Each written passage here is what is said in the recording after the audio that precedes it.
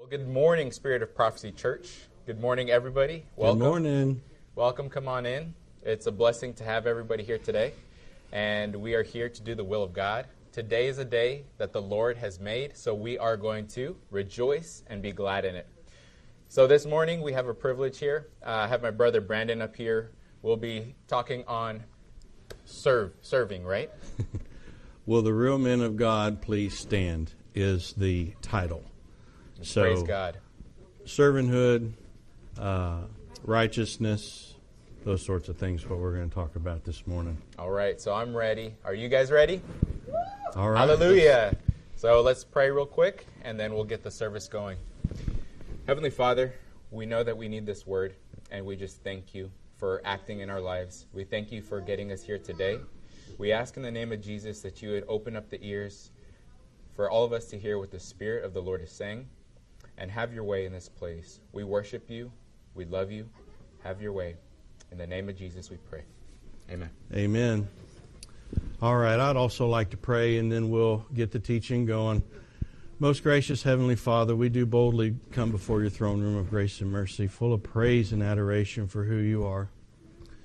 May this morning be exactly what you want. Holy Spirit, come forth with the revelation that we need, the understanding that we need, the foundation that we need, so that as we move forward through the rest of our lives, we can take this teaching of yours and we can apply it to our lives and understand in a greater sense who we are in you, Jesus the Christ.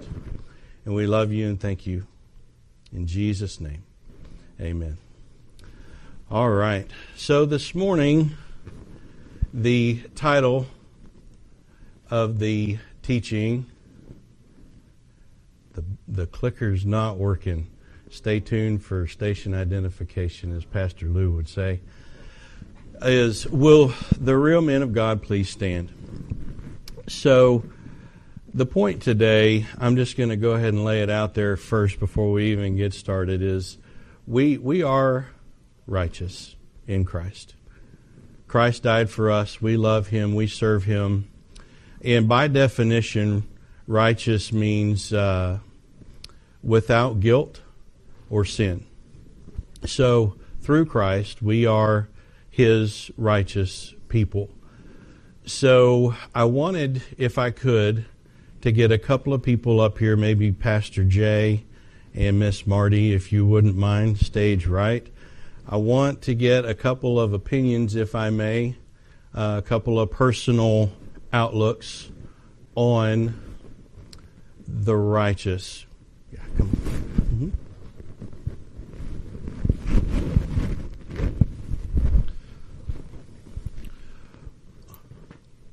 It's just more an outlook on basically just what you think righteous is. When you look at someone, you say, "Oh, well, that is quite the righteous person." What do you look for? What do you see in someone that makes you think or feel that way about them?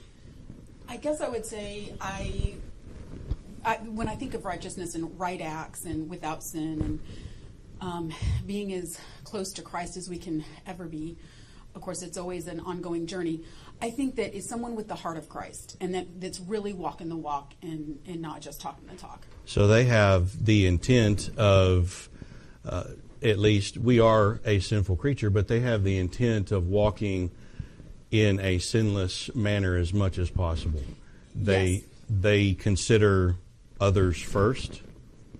They are servants in a sense. They're willing to serve someone else over themselves. Yeah.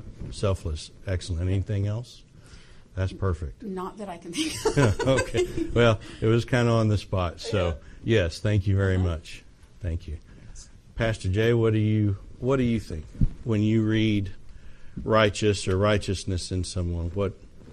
So whenever I hear the word righteous, I believe that the people that are within the alignment with God, they're in right standing with God.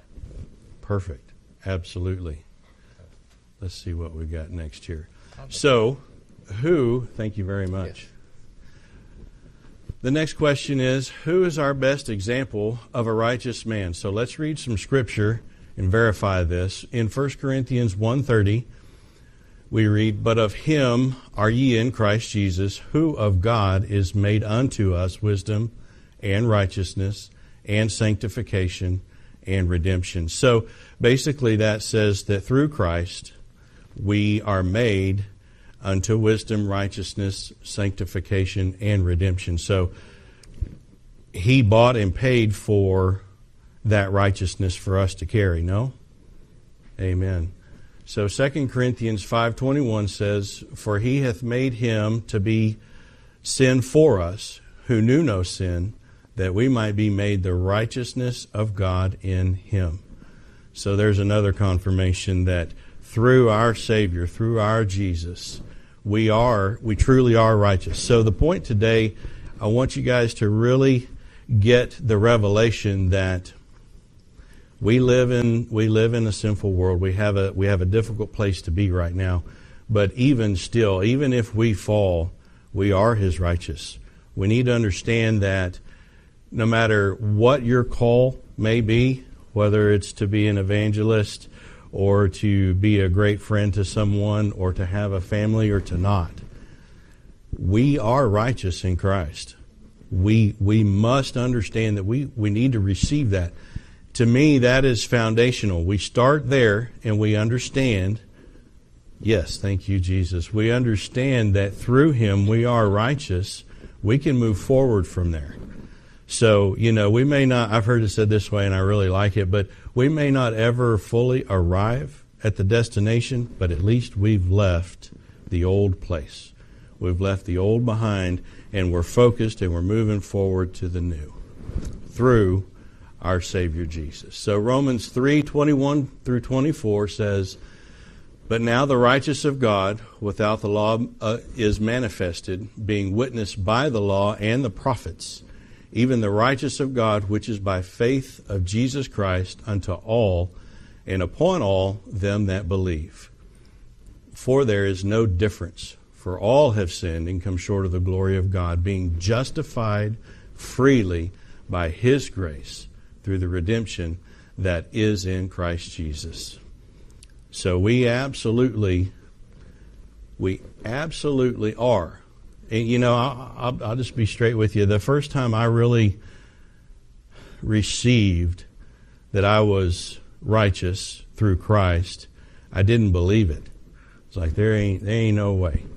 This old fella here, there ain't no way. Ain't no way.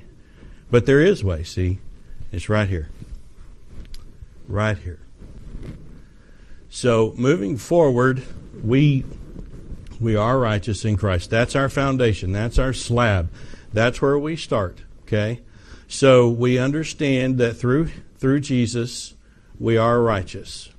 So let's look at what are some of the, I guess, in a way, some of the attributes.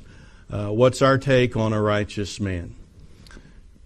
Miss Marty had a great example. Pastor Jay had great examples. Here's a few more. Love the Lord, confident, courageous, has that roar about them. But at the same time, they are gentle. They're loving. They're authoritative when needed, and carries a spirit of excellence. So those are just a few examples. So with the title being, "Will the Real Men of God Please Stand?" we as the leaders need to carry basically the fruits of the Spirit is what it is. Exactly. So, I got to thinking about that, and how in the world do I exemplify the fruits of the Spirit? And one example that really came to me was reputation. What is your reputation? How do people see you behind your back? What do people say? And, a reputation can be a fickle thing, but I have always just not really concerned myself with that. I've let the Holy Spirit carry that. Let the Holy Spirit handle that.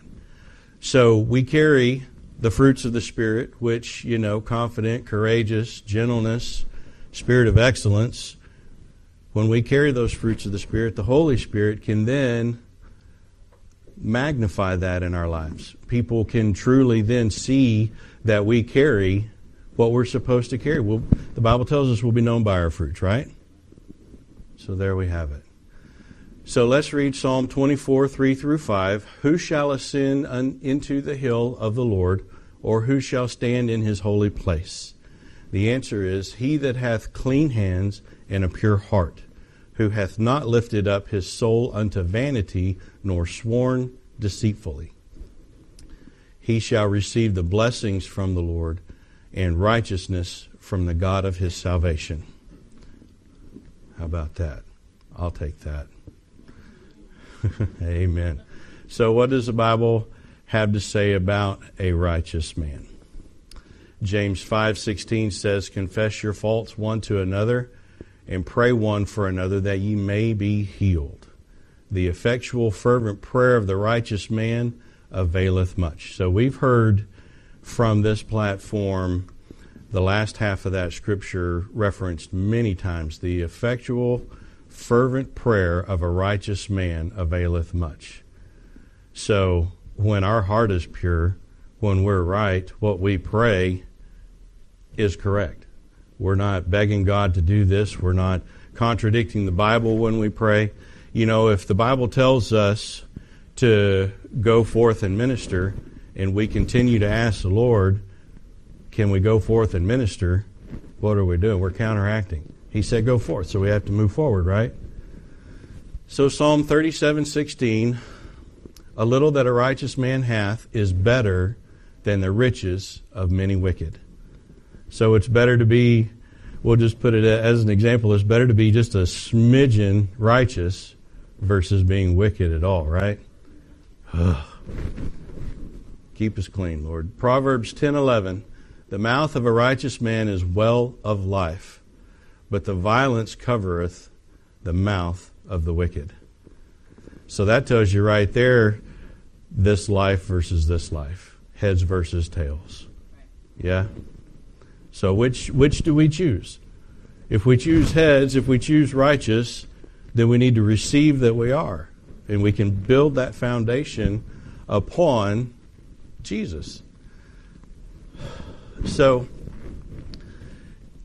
we're going to go ahead and read this. But in understanding that we are righteous, in understanding that we will be known by our fruits, having that foundation, when the opposition comes, and see, there's going to be a greater divide come to church. I've been reminded several times this past week of a Dana Coverstone dream of I think it was titled "Beware of the Wolves."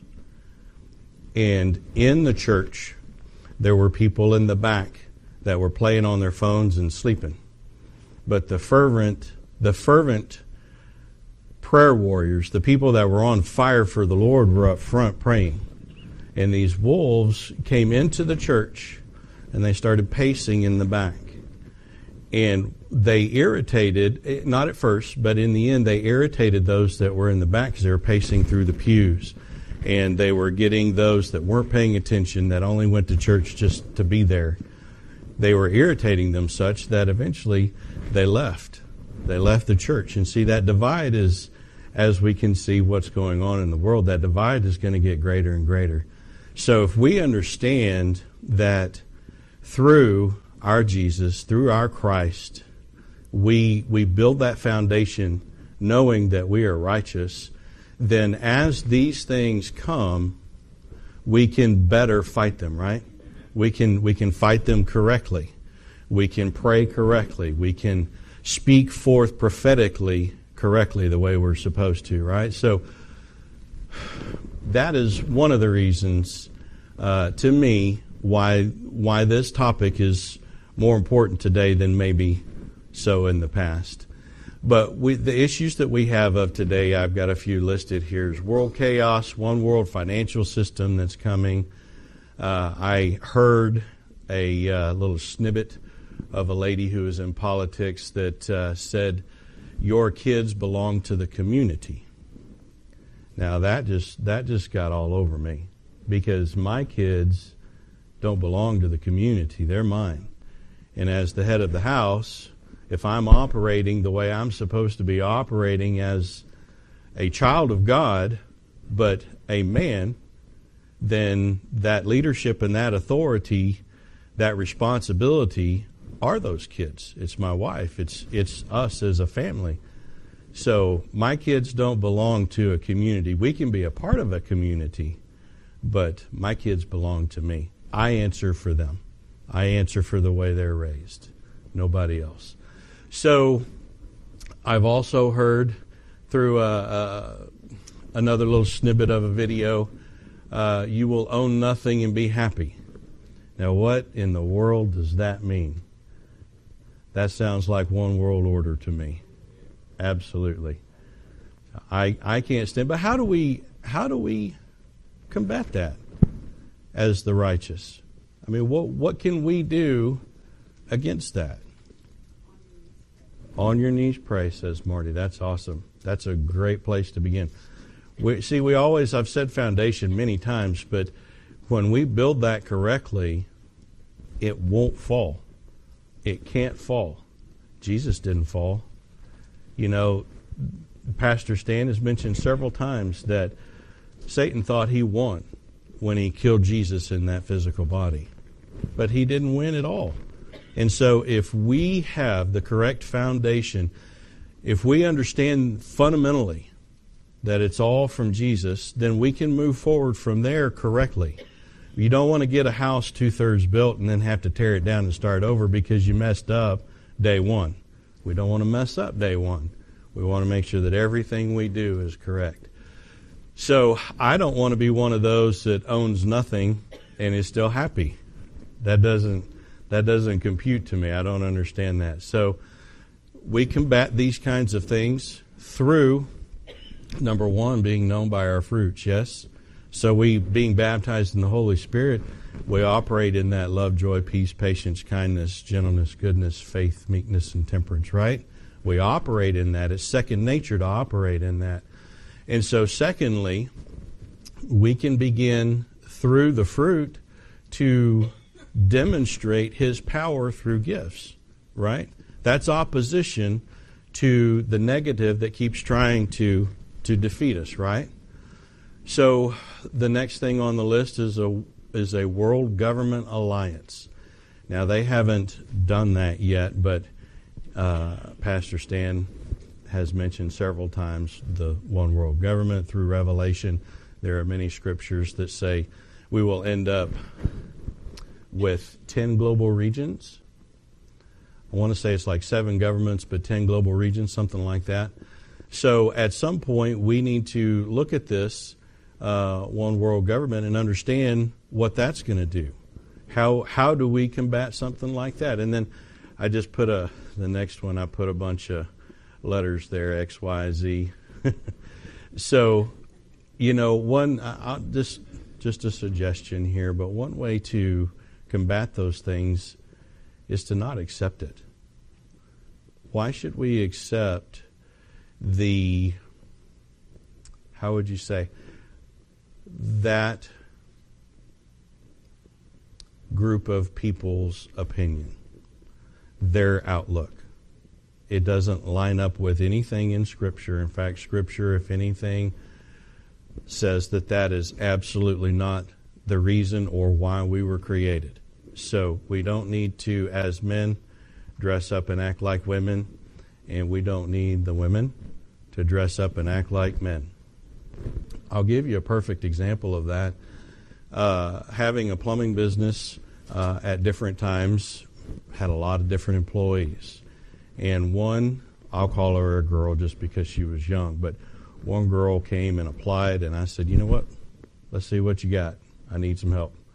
And so I put her on a job, and it ended up being to do some digging. And bless her heart, she didn't weigh a dollar bill dripping wet. She was just that small. But I gave her 2 days to do some work, and on that shovel, she just could not do it. She didn't have what it took to complete the task. She wasn't, to be truthful, she wasn't built right. She wasn't strong enough. There is a certain strength, there's an authority, there's a determination that men carry. Now, whether they use it or not, it's up to them. But there is that within us to accomplish and to defeat the task of the day, to finish what we were built to finish. And so, long story short, I ended up having to let her go just because she couldn't. But we gave her a try, you know. But there are specific things, because of the way we are created, in my opinion, we need to accept those things and move forward with it. Men, we need to step up, period. We need to step up. If mama's going to go take care of the kids, we just let her go take care of the kids. Well, how can you say that it's not daddy's turn to get up and express a little authority to the kids? He needs to be the one to address the kids at that point. You know, there are so many things that I see sometimes that as men we tend to just let the ladies take care of. And there's a lot of things that they can do. I'm not saying that by any means, but there's a lot of things that we should be stepping up and doing. A lot of different things that we just, well, they'll handle it. It's fine. Well, sometimes that's okay. All the time that's not okay. We have got to do our part. We were built to do certain things. I remember a story about my grandfather, Flournoy. My dad was a little boy, and his older brother, they were playing in the kitchen, and their mother had told them 3 times to get up, put your toys in your room, go make your bed. 3 times she told them. The 4th time, what do you think happened? Daddy got up. And he took care of it. He did his part. It's all right for mama to say do this or do that, but when the kids don't listen to that authority, our authority needs to take place. We need to let the kids know who we are. And that's not to say that we need to be rough on anybody, but when there's defiance, it needs to be handled. It needs to be handled by those that should handle that. So anyways, the last one on the list here says society's acceptance of anything goes. Have we experienced a few folks that just doesn't matter to me, doesn't affect me, I don't care. See, we can't accept that, because as soon as we do, they hit you at a grassroots level and it spreads. And before you know it, it's out of control. And we can't handle it from there. So we've got to get to a point to where our standard, where what we believe, we stand up for. Men, specifically. There's nothing wrong with the ladies standing up for it too, but God gave us the authority. He gave us all power, authority, and dominion. And that's not to say that our helpmate shouldn't be right there with us, because she should. We can do it together. But we need to take that first step. It's up to us. So let's read a few more scriptures here. On the question is, how do we as Gentile Christians, Christian men, combat these issues? So let's break it down just a little bit. 1 Peter 4:17 says, "For the time has come that judgment must begin at the house of God." So does that start with the kids in preschool? We can say this house, but when all the water's boiled out of the pot, whose responsibility is it? It's ours.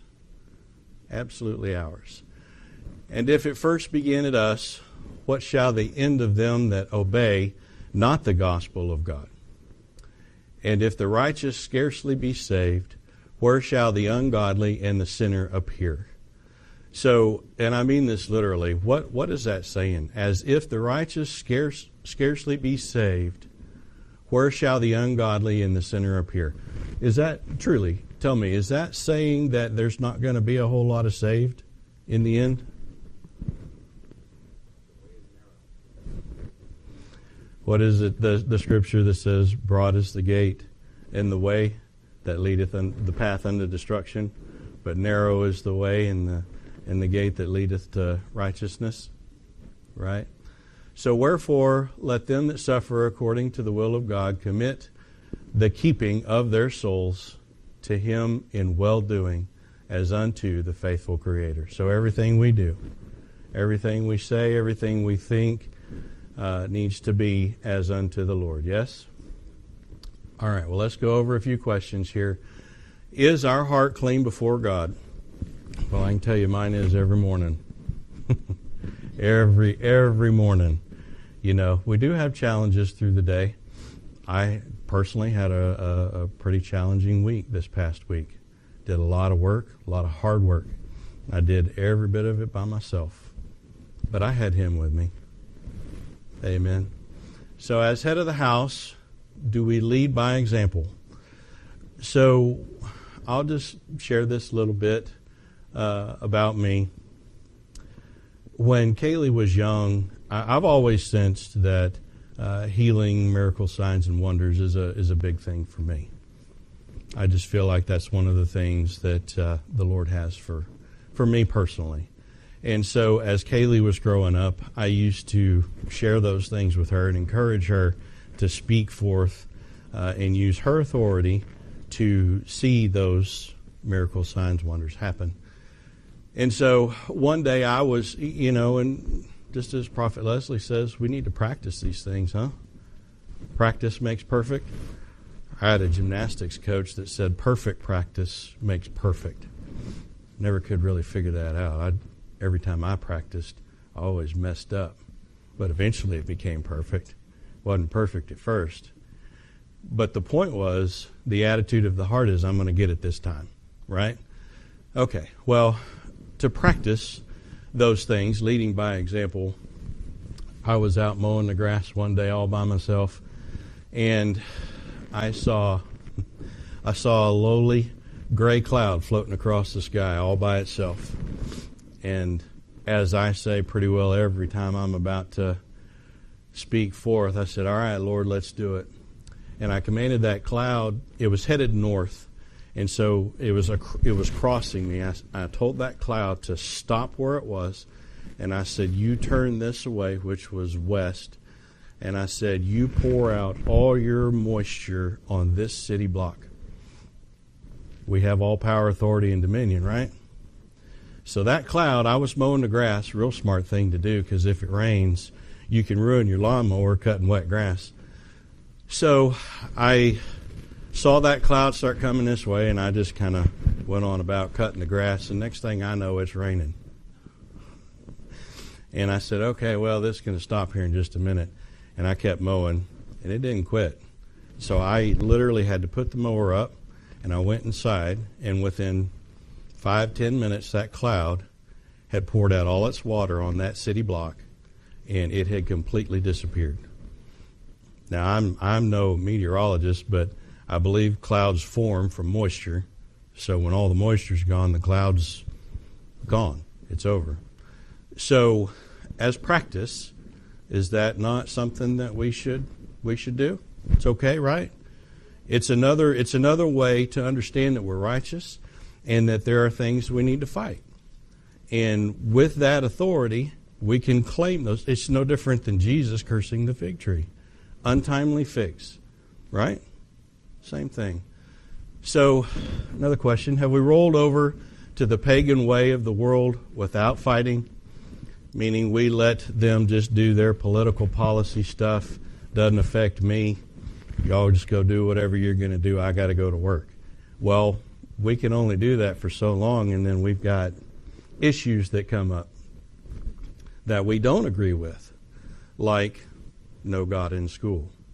Man, I remember growing up, we said the Pledge of Allegiance, My Country 'Tis of Thee, was one of the songs that we sang, and we prayed every morning.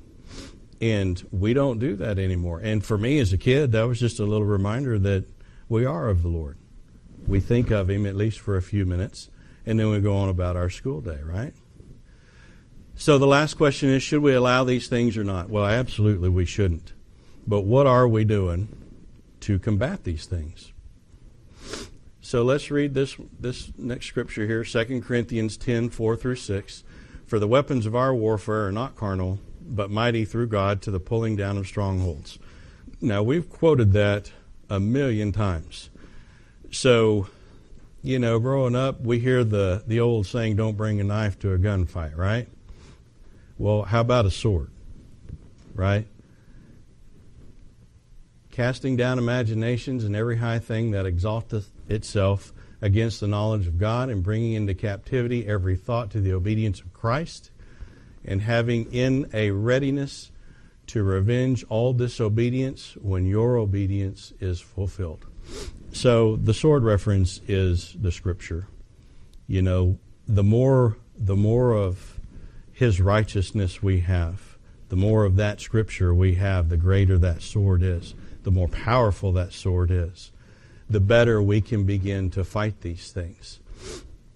So through that, should we carry influence? Well, sure we should.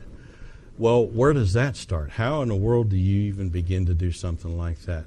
Well, it starts with being influential as the husband, the dad, with friends, family, co-workers, community, those sorts of things. So we begin at the foundational level to walk in those fruits, to demonstrate those gifts in those environments. And as we begin to do that, as we practice, go talk to the clouds, as we practice, and we see these things come to fruition, it builds us up on our most holy faith, right? It builds us up. It makes us stronger. So we used to pray over, I personally used to pray over a lot of coworkers back when I worked for my dad. He had a really big plumbing company. And I had no reservation telling folks how Jesus was for me. And so there were times when some of them would ask for prayer, and we prayed over poisonous spider bites a couple of times, pinched nerves in the back, things like that, and we saw results. We did. So we start on a grassroots level. We start within our personal community, our family and friends and so forth. And we work on that.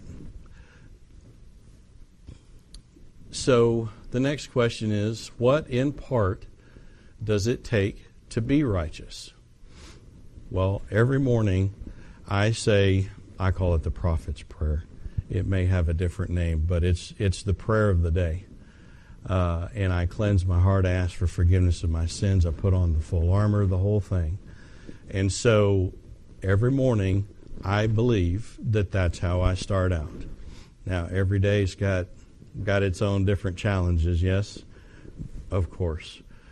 So, when issues of the world arise, being righteous, how do we handle them? So, I put in number 2 there, weapons. Do we actually use weapons, guns, knives? No, we don't. We actually use the sword of the Spirit. We use the weapons of our warfare, not carnal. So we use the Word of God to sever whatever may need to be severed, or to fight against or cancel whatever may need to be canceled, whatever's coming at you, right? So political policy that we don't agree with, cancel it. Speak against it. Don't allow it. Silence is the same thing as being in agreement, because we haven't done anything. So it continues, right? All right, so let's read 1 Corinthians 12, 1 through 6. Now concerning spiritual gifts, brethren, I would not have you ignorant. You know that ye are Gentiles, carried away unto these dumb idols, even as ye were led. Wherefore I give you to understand that no man speaking by the Spirit of God calleth Jesus accursed, and that no man can say that Jesus is the Lord, but by the Holy Ghost. Now there are diversities of gifts, but the same Spirit. And there are differences of administrations, but the same Lord. And there are diversities of operations, but it is the same God which worketh all in all. But the manifestations of the Spirit is given to every man to profit withal. For to one is given the Spirit of the word of wisdom, to another the word of knowledge by the same Spirit, to another faith by the same Spirit, to another the gift of healing by the same Spirit, to another the working of miracles, to another prophecy, to another discerning of spirits, to another diverse kinds of tongues, and to another interpretation of tongues. But all these things worketh that one and the same self-same Spirit, dividing to every man severally as he will. So you know what that means? That means we're family. That means we're family. Truly. Because John over here may operate better in this than Brandon over here with this. But you know what, guys? When we lock arms, as men of God, when we lock arms, we the team, we get off that bench. You know, Pastor Stan says all the time, no one's benched in the family. Well, I agree with that. But you can go sit on that bench anytime you want. See, it's up to us. I don't want to sit on the bench. You don't either. So let's all make it a point with the foundation, knowing that our righteousness is in Christ, to get up off that bench and operate the way 1 Corinthians tells us to. We lock arms. We can make this happen. We got a real fight coming on our hands. And we need to be able to stand together. Truly, we have got to be able to stand together as a family and make this happen. We got a lot coming. Pastor Jay, can I borrow you for just a second, please? So I wanted to have Pastor come up this morning there just to put the exclamation point on us needing to operate in our gifts as well as we can as a family. I believe it was last week there was a lady that came up that had a vision through praise and worship. Yes. You remember? I do. That a little bit. Would you mind to share some of that with us right quick? So I'll try to recall to the best of my ability, and thank you for reminding me. Sure. So a lady that was here shared a vision that she had as we were praying, and it was a very impactful vision. So it started with, she saw an angel, and this angel was no ordinary angel. It was a big, huge angel. Its height, like high in stature. 1 foot, just to give you a little reference point, 1 foot stood over the highway, and I guess it was 75. And the other one stood somewhere across the city. So you can see how big this angel was. And the angel stood right on top of Spirit of Prophecy Church. And the woman that was telling me this, she looked up even further, and she sees a flag. And this is a white flag that's waving in the air, and it has a red cross on it. And she feels that the Spirit of the Lord is saying that here is where there will be a lot of reconciliation, a lot of healing of the heart, maybe even miracle healings, right? Healing of physical ailments. And she also sees that there is a sense of urgency here in the Spirit of Prophecy Church in particular, but that this would be a beacon of light for those around us. Amen. So the surrounding areas, whether it be churches, whether it be non-denominational, whether it not even be churches, non-church goers, non-believers, we would be that beacon of light, and there will be healings, there will be miracles, and there will also be teachings so that people would also be able to carry the Spirit of the Lord with them. So some of that was paraphrased, and but for the most part, that was the vision, was the large angel that was releasing an anointing here at Spirit Prophecy Church. So praise God for that. Amen. So stay put if you would. So that means that we've got influence, right? Don't we need to stand on that foundation of righteousness with that influence? Right? Yes. That also means that we need to lock arms. We need to be here for each other. We need to be able to help one another in whatever way, because this person, like I said, has their gift, and it's a little bit more natural for them than so and so and so on, right? So it's time for us to lock arms, truly, as a strong church in the Lord. We don't have to be a big church to be strong in the Lord. That strength comes from Him, and it comes from us and our righteousness, understanding who we are in Him, and we can move forward as I want to say team, but we can move forward really as a family. Because that's who we are. Amen. We all love each other just the same. And we want the best for each and every one of us, right? Yes? All right. Well, let's close with a prayer over the the break food. Sure. If you don't mind. All right. I wanted to say something real quick. So Sure. You had a couple of points that, I mean, thank God for this man, because he comes up here and he tells us about righteousness and what it means to be in right standing with God, in alignment with God. And is this not a timely word for us, right? This is exactly what we need. So praise God for that. Thank you for being obedient to Holy Spirit. And also I wanted to ask a question. There was a segment in your presentation where you said you have to have a clean heart.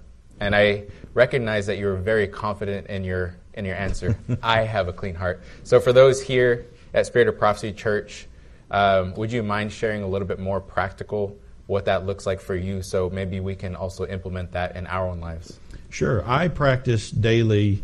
If, for example,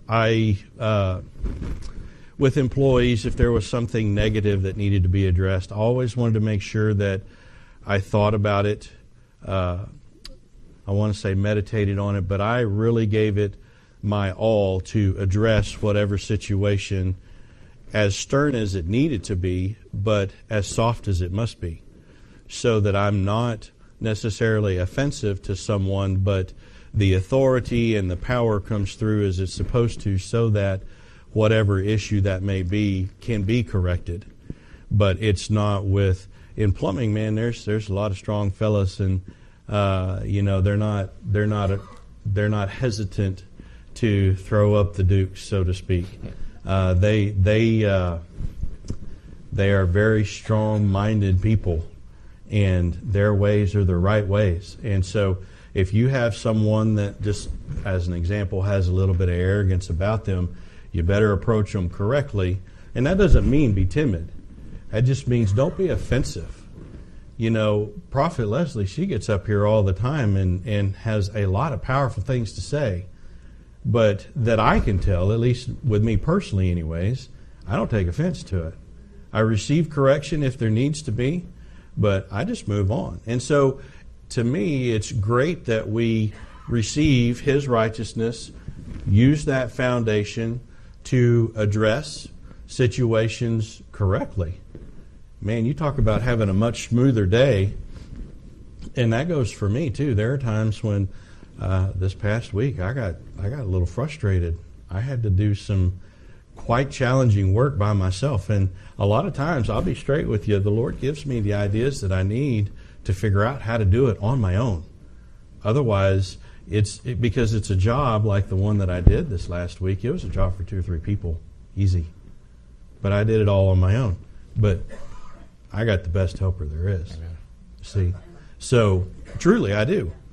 So, I try to examine my heart before I address a situation.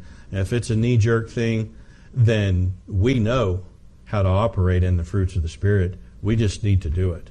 Amen. And so one thing, I didn't ask the Lord for patience, but one example is I wanted to know where the Lord saw my patience. Am I a patient person or not? And so we had a situation, and He told me, yes, you do have patience. You're a patient man. You have the look of a patient man. But that's not to say there aren't situations where you better check your patience. You better check that temper. You better understand and control within you what you need to control so that you can operate the way you're supposed to operate. So that's something that I practice literally daily. Amen. Yeah. Amen. Thank you for sharing. Sure. And, Jesus says, our Lord says that we will know them by their fruits. And praise God, we see your fruits, and we ask Amen. Jesus that He would continue to increase them in you. Amen. And thank you for the timely word. So let's Amen. Pray for the food. There's some donuts and some goodies back there. So, Father, in the name of Jesus, we ask that you would bless that food as we take it. Father, may we have fellowship with one another, that we be in one mind, one accord, for your glory, for your honor. Have your way. In Jesus' name we pray. Amen. We'll see you back here shortly. All right. It's time for praise and worship. All right. Amen.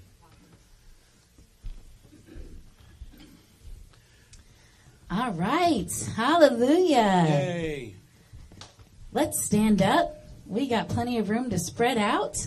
I'm a little hot in the monitor. Me too. I'm a little hot up here. A little hot in the monitor. Well, it is a little warm up here, though, too.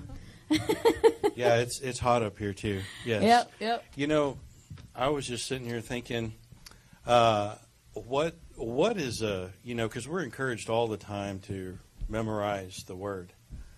What's a great way to do that? There's been a verse of Scripture that has stuck with me for 30 years, and it's because as a kid growing up in church, one of the very first solos I ever got as a kid was Deuteronomy 7, verse 9. There you go.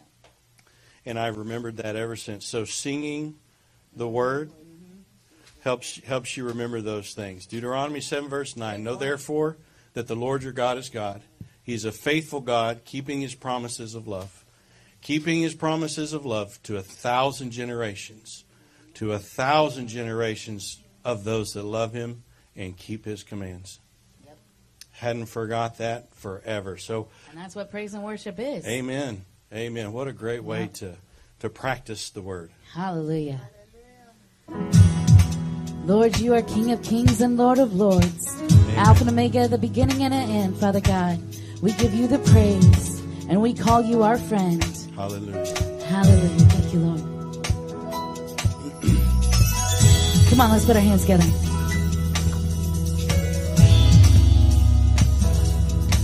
Hallelujah. Singing, who am I?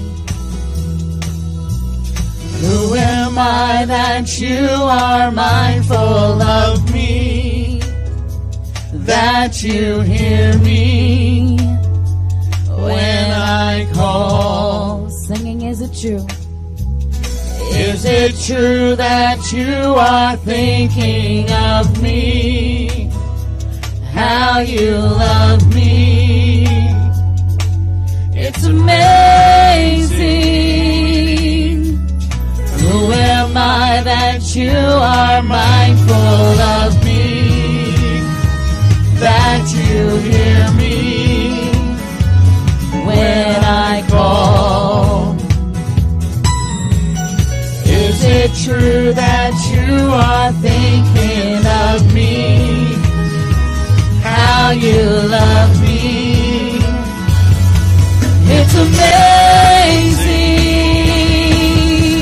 'Cause I am a friend of God. I am a friend of God. 'Cause I am a friend of God. He calls me friend.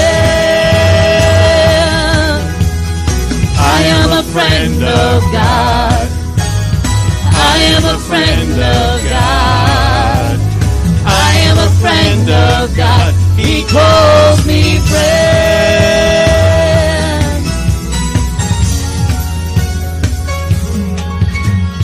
Who am I that you are mindful of me?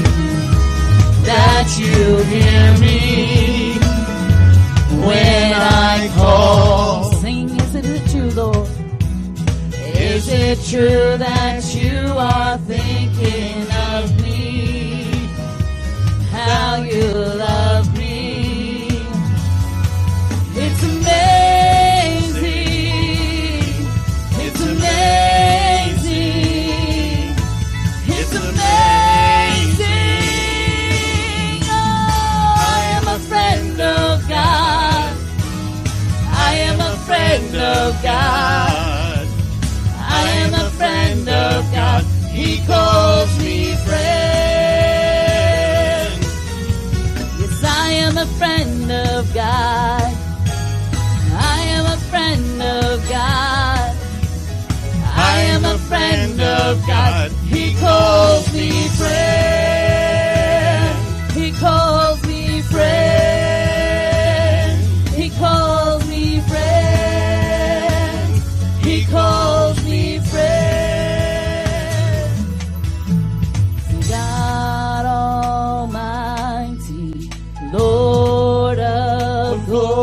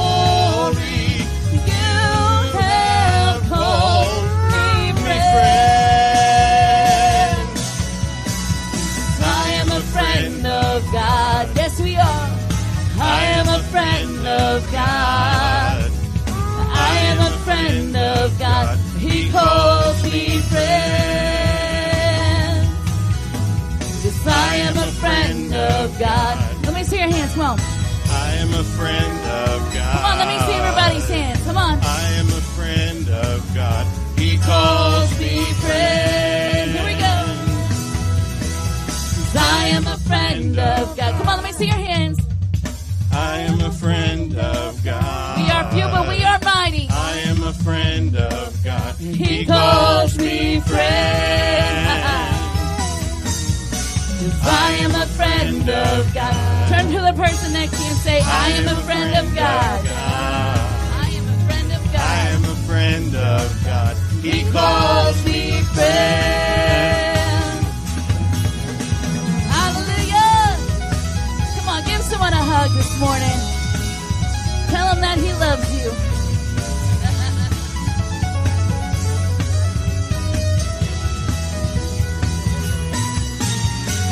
I am a friend of God. Whoa, I am a friend of God. I am a friend of God. He calls me friend. He calls me friend. Yes, he does.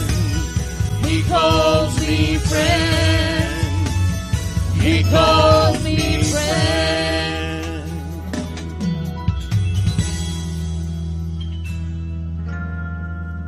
What a joy it is that he calls us his friend. Lord, you are worthy. Let it be a sweet sound into your ear, Father God.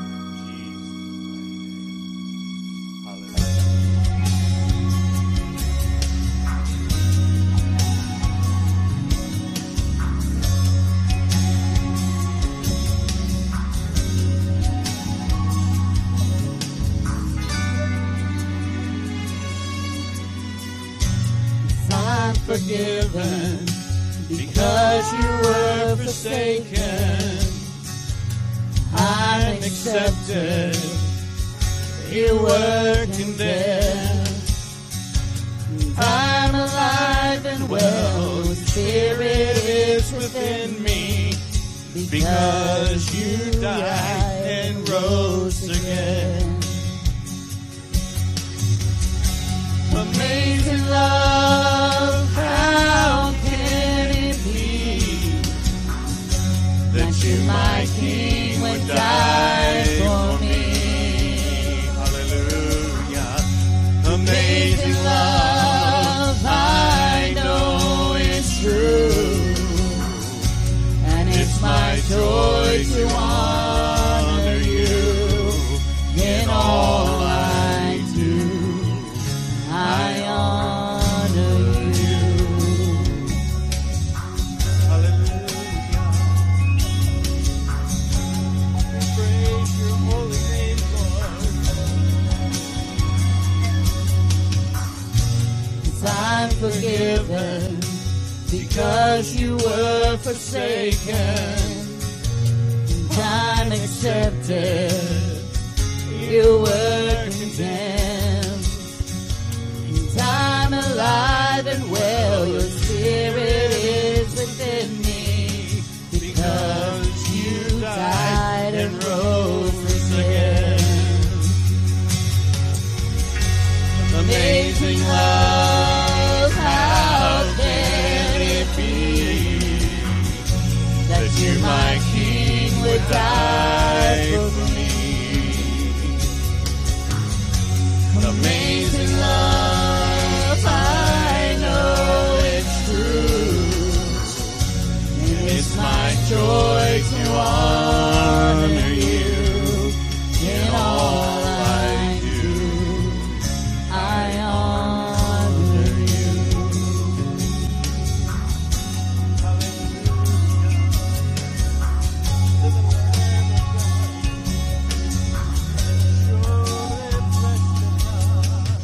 You are my King. You are my King. Jesus, you are my King. Jesus, you are my King.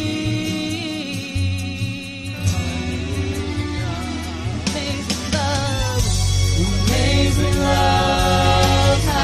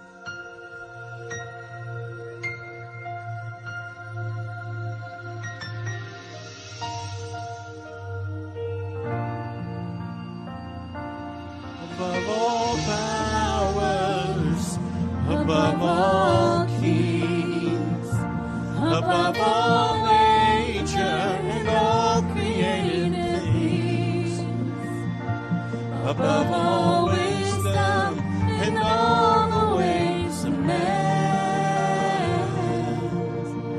You were here before the world began. Above all kingdoms, above all thrones, above all wonders the world has ever known, above all wealth and treasures of the earth, there's no way to measure what you're worth. Crucified, lay behind a stone, you live to die, rejected and alone, like a rose trampled on the ground. You took the fall, and you thought of me. Hallelujah. Above all. Above all powers, above all kings, above all nature and all created things. Hallelujah. Above all wisdom and all the ways of man. You were here before the world began. Above all kingdoms, above all thrones, above all wonders the world has ever known, above all wealth and treasures of the earth, there's no way to measure what you're worth. Crucified, lay behind the soul, you live to die, rejected and alone, like a rose trembled on the ground. You took the fall, and you thought of me above all. You were crucified, lay behind the stone. You live to die, rejected and alone, like a rose trembled on the ground. You took the fall, and you thought of me above all, like a rose trembled on the ground. You took the fall,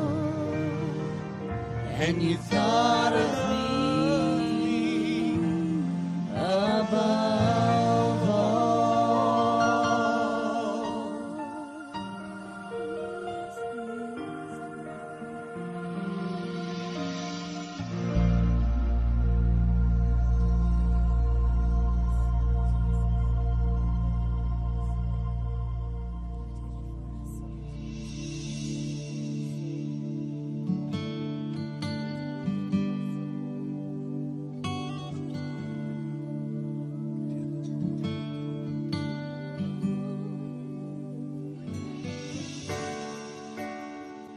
This is the air I breathe. This is the air I breathe. Your holy presence living in me. This is my daily bread. Hallelujah to the Lamb of God. This is my daily bread.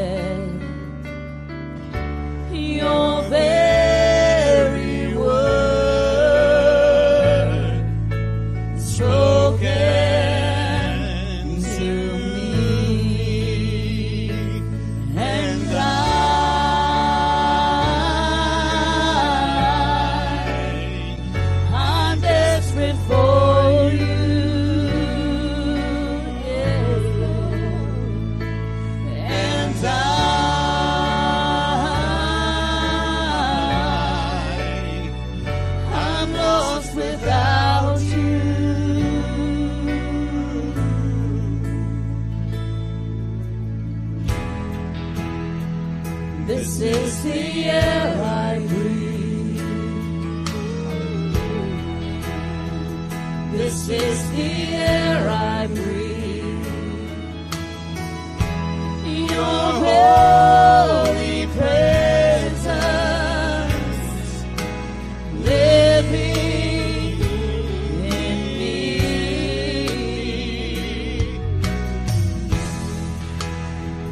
This is my daily bread. This is my daily bread. Your very word is spoken to me, and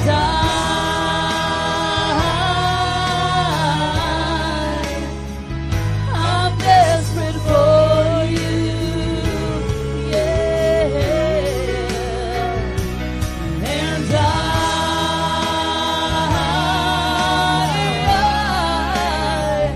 I'm lost without you. I'm desperate for you, and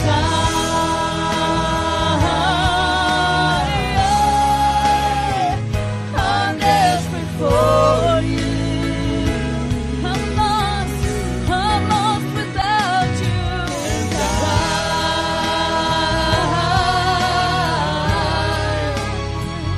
I'm lost without you. I'm lost without you. I'm lost without you. I'm lost without you. I'm desperate for you. I'm desperate for you. I'm desperate for you.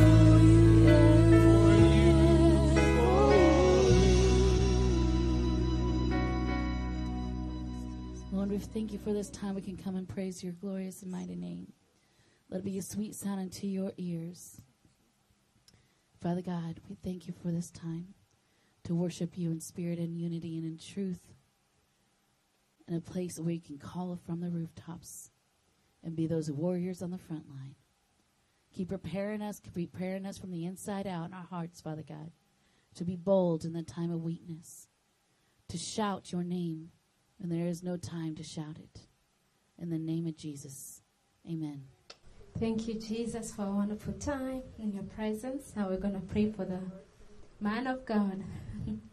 Thank you, Jesus, for Jonathan this morning. I thank you that you had ordained for him to be the oracle of God in this church, even before the foundations of the earth were laid. And this morning we just ask that you can help us to open our spiritual ears to be able to hear what the Holy Spirit is saying, and that we can be a fertile ground, that the seed of the word may grow and bear fruit in us. Hallelujah. We also pray that Jonathan will be able to hear of God, and he'll be able to portray the message with clarity and with purity. Yes. In Jesus' name we pray. Amen. Amen. All right. Thank you, JC. All right. Let's continue in a state of prayer, a prayerful heart. The Spirit of the Lord is everything. And in that last song, we sang something that said, your very presence living in me. And that's the exact word that we're going to speak today. We are humbled before you, Almighty Father. All things were created by you. Not one thing was created without you. So may we glorify you. May we bring you glory. And I just pray, Almighty Father, over this word, that it would be simple for us to understand, but that it would also penetrate our hearts, and it would stick with us even through the troubled times, so that way we look to you and we surrender. Holy Spirit, have your way. In the name of Jesus we pray. Amen. All right, so we're going to have a continuation of last week. So pop quiz, what was it about? No, not really. It's about cultivating the church, right? And so, Danny, if you wouldn't mind helping me out here, a little bit of recap from last time. Cultivating the church. Jesus was always talking about agriculture. He always made things that were difficult, things that are spiritual, make sense to those who truly wanted to hear the truth. And that's exactly what we're hoping for today. Today we're going to be talking about cultivating the church, part 2. The first part was about cultivating ourselves in this church, right? Now it's talking about the manifestation of the Holy Spirit within the growth of the church. So recap. On part 1, we talked about the condition of our nation. It's filthy. We have the American flag there. Nobody wants to use that cup. Nobody wants to be cleansed by the Word of God. So let's align ourselves to be cleansed by the Word of God. And we've lost our desire, but not here, not in this church. Continue to pray and fast and seek Him in all things. Amen. Second summary here is judgment begins in the house of God. Now, my brother Brandon touched on this, so I'm hoping that this is a repetition, as will some other scriptures in my message be. So praise God that we're in alignment, we're in one accord today. Change starts with you and me. It starts with the man in the mirror. I'm not talking about Michael Jackson. I'm talking about you're in the mirror and we're seeing what we have before us. Let's correct our hearts and our minds. Let it align with our God. Thirdly, our conclusion from that time was to prepare ourselves for use, right? So we talked about the importance of denial to oneself. And it's kind of funny because as I was listening to music on YouTube, I listen to Christian instrumentals in the background while I, type up my presentations. And then those rascal ads pop out of nowhere, right? And who was it? But I don't even know if I can say his name. I'm not going to say it, but it was a famous actor, very attractive man, young man. And he's just modeling, he's strutting his stuff on the catwalk, and he's like promoting his new cologne, and it's called Myself. And I looked at my Bible, and I looked back up, and I'm like, okay, this is the word for us today. All right, so it's not about ourselves. It is no longer, nor has it been about ourselves. It's a prayer of ours today that we once lived in accordance with the patterns of this world. We were taught by this world. Who is the prince of the air that rules this world? All right, let's think about that. So it's the importance of denying thyself so we can pick up our cross and follow Jesus, our Savior. It's seeking true repentance. Remember, we talked about true repentance is not just, God, here I am again. I'm so sorry that I did the same thing over and over. But the true repentance that you seek is the one where your heart breaks when you do something against His will. Whenever, not just that you're sorry, but you're so sorry that you will never do it again. That's the true repentance that we're praying for each member here. And then lastly, it's building that personal intimacy with God, right? So Pastor Stan always hits on the prayer closet, right? And you see in this image, it's perfect.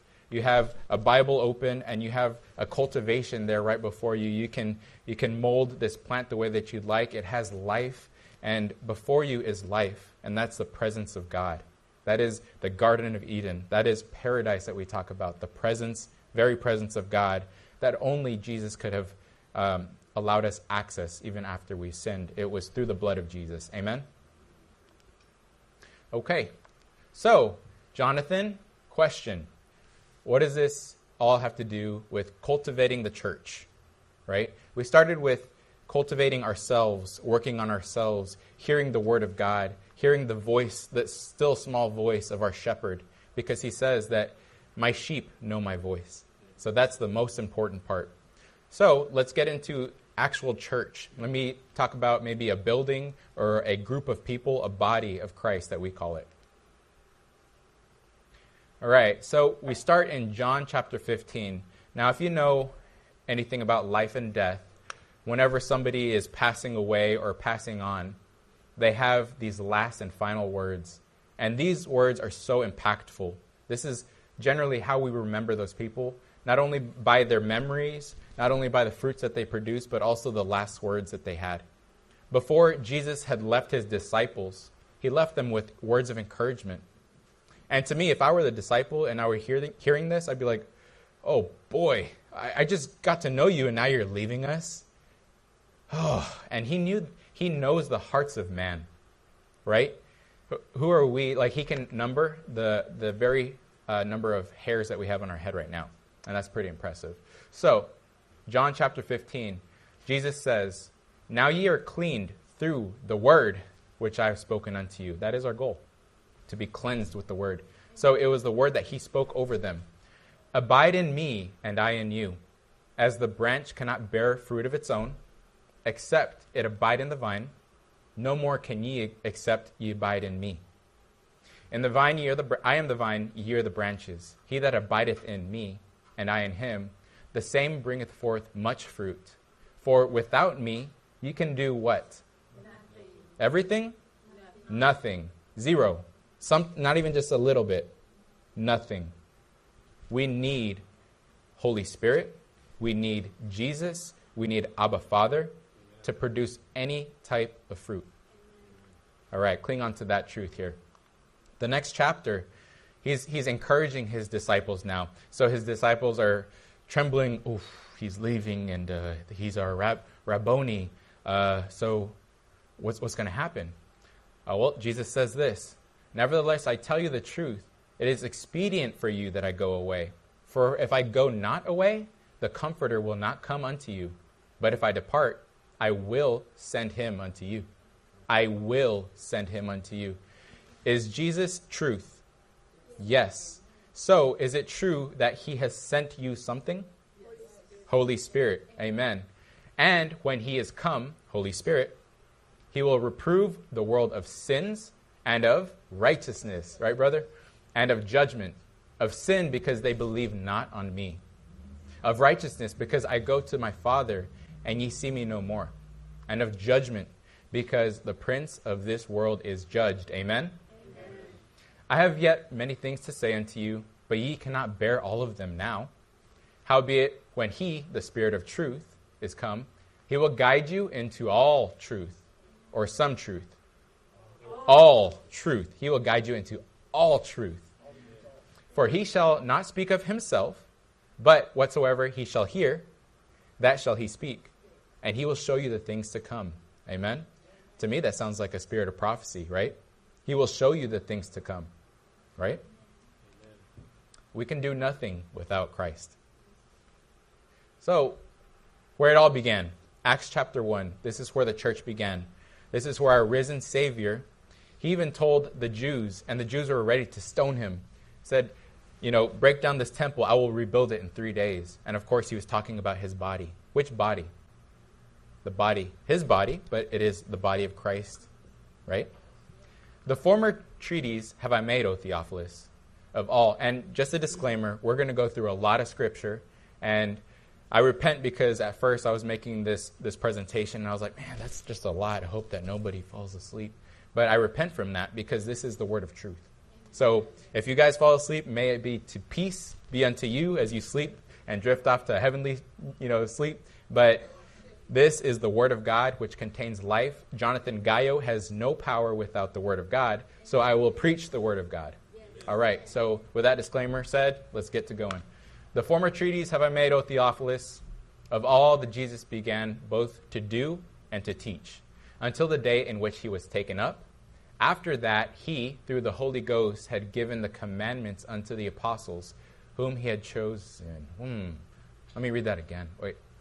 "Until the day in which he was taken up. After that, he, through Holy Ghost, had given commandments unto the apostles whom he had chosen." So, through the Holy Ghost, had he given commandments unto the apostles. So, Holy Ghost is now performing his works, the works of Jesus Christ, and is now being received by the apostles to go forth and to replicate. "To whom also he showed himself alive after his passion by many infallible proofs, being seen of them 40 days, and speaking of things pertaining to the kingdom of God. And being assembled together with them, commanded them that they should not depart from Jerusalem, but to wait for the promise," right? To wait steadily for Holy Spirit. That was the promise of Father. "Which, saith he, ye have heard of me," Jesus, "for John truly baptized with water, but ye shall be baptized with the Holy Ghost not many days hence. So in a little while, you're about to be baptized with the Holy Spirit. And when they therefore were come together, asked him, saying, Lord, wilt thou at this time restore again the kingdom to Israel? And that is such an important question, isn't it? The restoration. Remember, we believe that Jesus is the Lord of lords and the King of kings, and he was supposed to have gone on the cross, and then he went on the cross and he gave his life, and then he went to the grave and then arose 3 days later. But he was supposed to be my king. He was supposed to be the savior, the salvation of Israel. So to the kingdom of Israel, now what? And Jesus said unto him, It is not for you to know the times or seasons which the Father hath put in his own power. But ye shall, what? Ye shall receive power after that the Holy Ghost come upon you. And ye shall, what? Ye shall be witness unto me, unto Jesus. So we are now witnesses unto Jesus through the power of the Holy Spirit, and only by the power of the Holy Spirit. Amen? So both in Jerusalem and in all Judea and in Samaria and unto the uttermost part of the earth. Praise God that we have a mission team here at Spirit of Prophecy Church. Praise God that Holy Spirit is guiding them and giving them strength. And praise God he will bring them back to us with bunches of testimonies of saved people. Amen? That is our desire. So, unto the uttermost parts of the earth. And when he had spoken these things, while they beheld, he was taken up, and a cloud received him out of their sight. Wow. He literally have left us a gift. And I remember, and I recall, I was up here several months ago talking about the bride of Christ and how we are the bride of Christ. And in the same likeness, in that culture, whenever they were betrothed one to another, the husbandman, before he was betrothed fully, actually he was betrothed, then he gave the bride a gift. And that gift was a promise. I am coming back. And this gift is not just a shabby gift that he bought from Albertsons or Kroger on the way over to her house, right? It was a gift of assurance. This is an extremely valuable thing to me. I will come back for you, right? Holy Spirit. So we're going to get into 1 Corinthians chapter 12. We've already gone through these verses this morning, so praise God. We're going to go through them again. Now concerning spiritual gifts, brethren, all of this is about what can we do for the glory of God, you and I, right? What can the church do besides sitting in a chair on Sundays? What can we do for God? What can we not do is probably a better question when we have Holy Spirit. Now concerning spiritual gifts, brethren, I would not have you ignorant. You know that you were Gentiles, carried away unto these dumb idols, even as ye are led. And it's kind of funny the way that it's worded, so I had to say it like that. Carried away unto these dumb idols. Everything that is taking the place of God, anything that you believe that can satisfy you above the means of Jesus Christ, you are fooled. Those are idols. As ye are led, wherefore I give you to understand that no man speaking by the Spirit of God called Jesus accursed, and that no man can say that Jesus is Lord, but by the Holy Spirit. Now there is a diversity of gifts, but the same Spirit. There's differences of administrations, but the same Lord, right? We can do them in different ways. They look different, but it's of one God. And there are diversities of operations, but it is the same God which worketh all in all. But the manifestation of the Spirit is given to every man to profit withal. So it's for the benefit of the church. For to one is given the spirit of words of wisdom. Let's pause there. We're going to talk about each one of these because I look at them and I wish that I had help as well. And as I'm learning about these things, praise God, He's uplifting and He's giving me wisdom and revealing Himself. And I pray that He does that to all of us. The same way that the Berean Jews in the book of Acts, they listened and heard Paul. And they said, well, let me measure that up. Let's go back to Scripture, see what it says. The same thing. Don't take my word for it. Take the truth's word for it. Take the Bible, not Jonathan. I can't do anything without him. So, the words of wisdom. Whenever we see wisdom, I think about King Solomon. Remember in his secret place? God said, all right, King Solomon, what would you like out of anything in the world? And he said, I'll take a cup of wisdom, And that was interesting. And God blessed him with wisdom, and because of that answer, he blessed him so much more. And I recall a specific stage where wisdom is actually the impartation of knowledge to you in order to discern and handle certain situations here on earth that are generally conflicting to others, right? So King Solomon was brought up with a conflict before his court. There was 2 women, and there was only one child, and they were both claiming that that one child was theirs because the night previous, there was one woman that rolled over her child and killed that child, suffocated. So now there is a childless mother there, and she's fighting also for a custody of a child. One of them is true. How do we figure that out? Well, the wisdom of God was upon King Solomon that day and the days thereafter. But King Solomon said, okay, well, since the child might be yours and might be yours, let's cut it in half and give you one half and you the other. And he knew in his heart that whoever would respond with, Lord, please, no, let her have it, that would be the true mother, out of the true love of that mother's heart. That's a word of wisdom. Sometimes I talk to people and they're going through some things, and I'll say something and I'm like, oh, that's very good. Huh. Well, hey, come back anytime. But no, I want to say it is not Jonathan that is doing this. It's a word of wisdom from above. Whenever you start taking the glory, please be careful. Do not fall into that. All right, words of wisdom. To another word of knowledge. Knowledge is data in this engineering world. It's data for us, but really it's just understanding and it's information, right? So a word of knowledge, I'm sure you've had somebody at some point in time speak a word of knowledge to you, something that you have told nobody, but they revealed it to you. How do you think that? Do you think that they followed you in childhood? No, it was downloaded from above and only from above.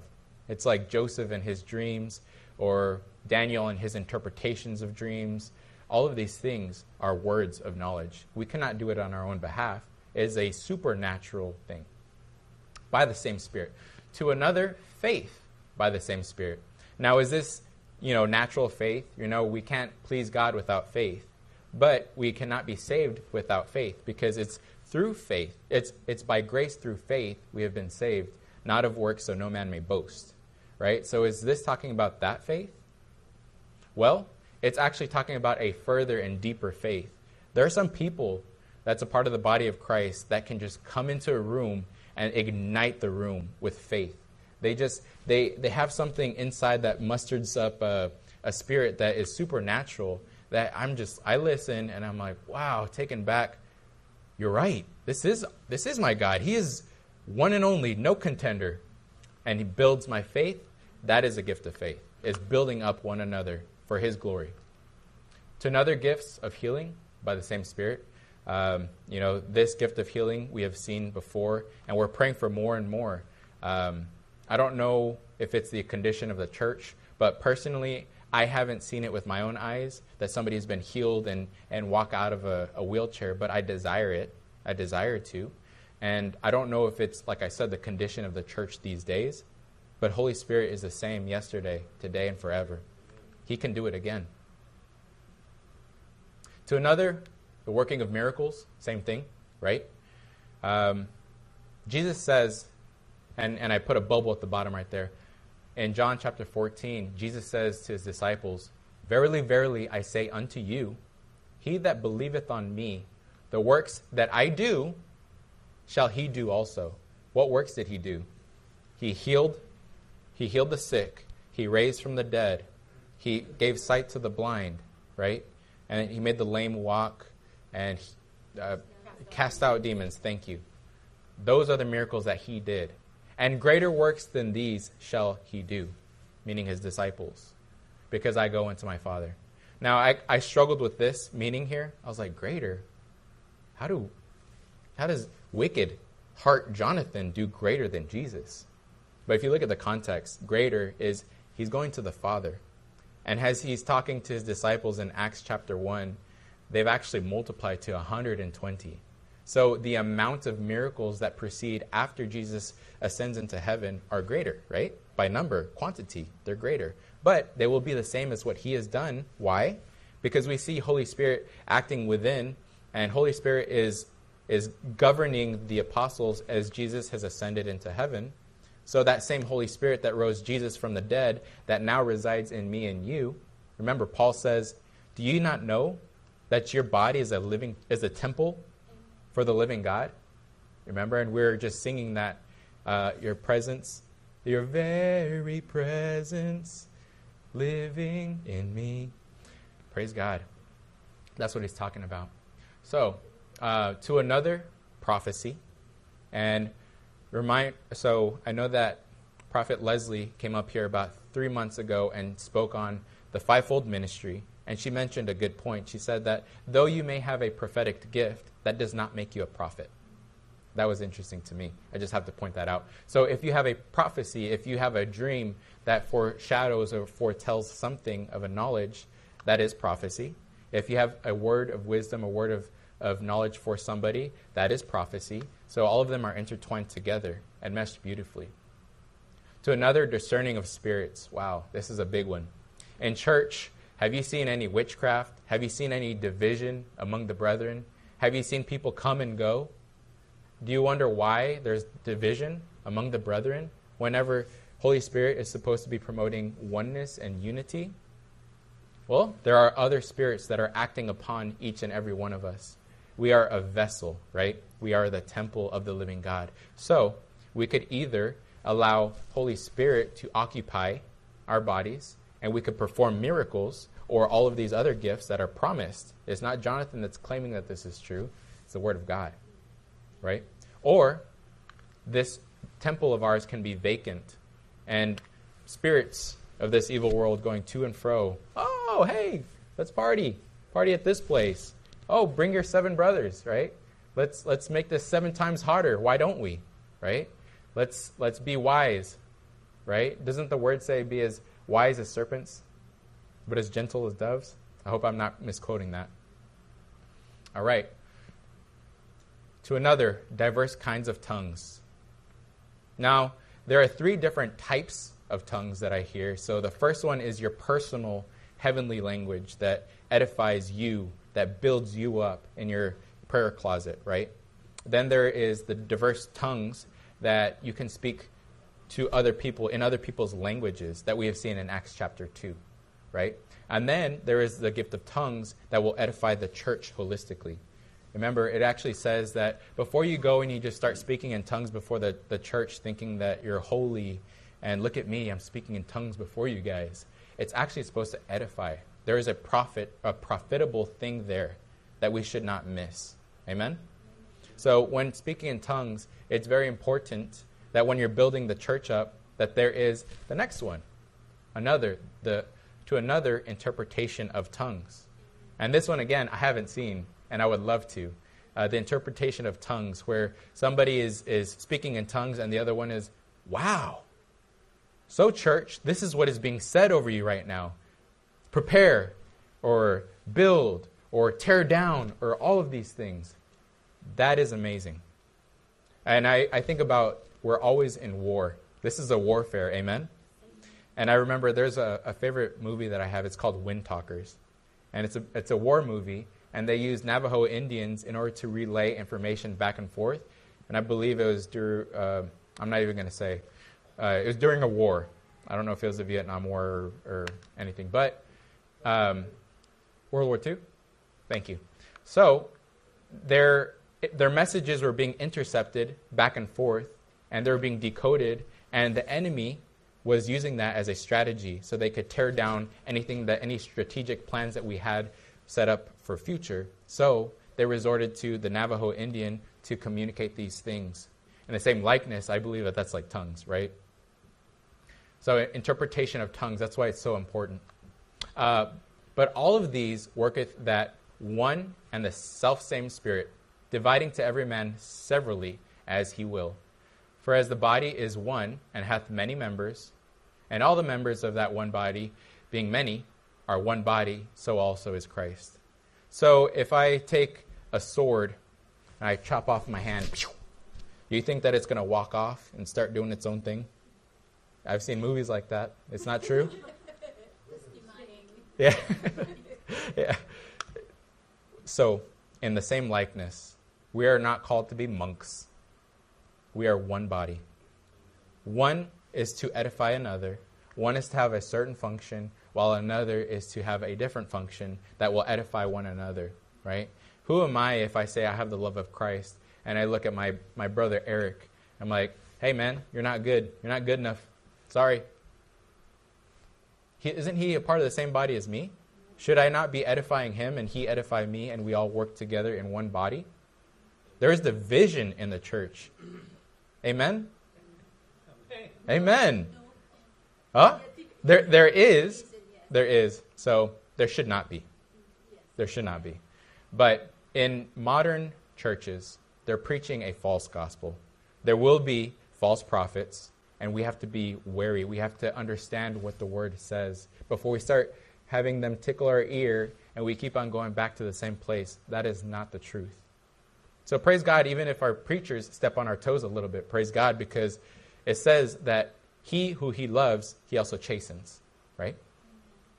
If I see JC doing something she's not supposed to, do I let her keep doing it? No.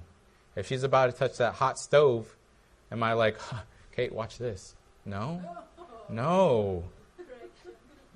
Definitely no. We tell them, we teach them. All right. Danny, I'll need your help here. So that is 1 Corinthians chapter 12. The most important part of this is the next chapter. We have to look at our text in the holistic type of context, right?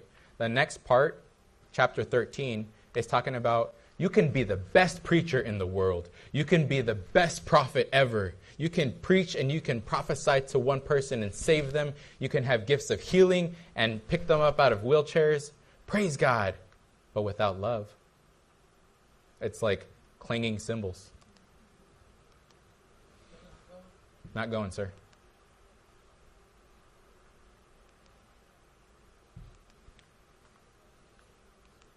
So remember, whenever we're performing these things, it is not I who performs them. It is not you who performs them. You are a vessel.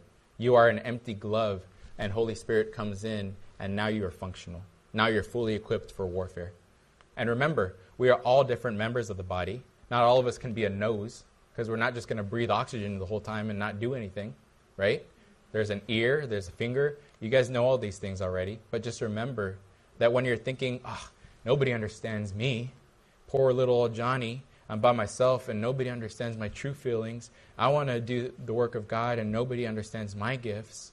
We're all one body. Remember, be wise beyond your years and pray and ask Holy Spirit for these gifts and to reveal himself in you so that way you go and you're not hurt. It actually says in scriptures to do not be offended anymore, right? For the offense should be Jesus when he was on the cross and he was sinless. And he says, forgive them, Lord. They know not what they do.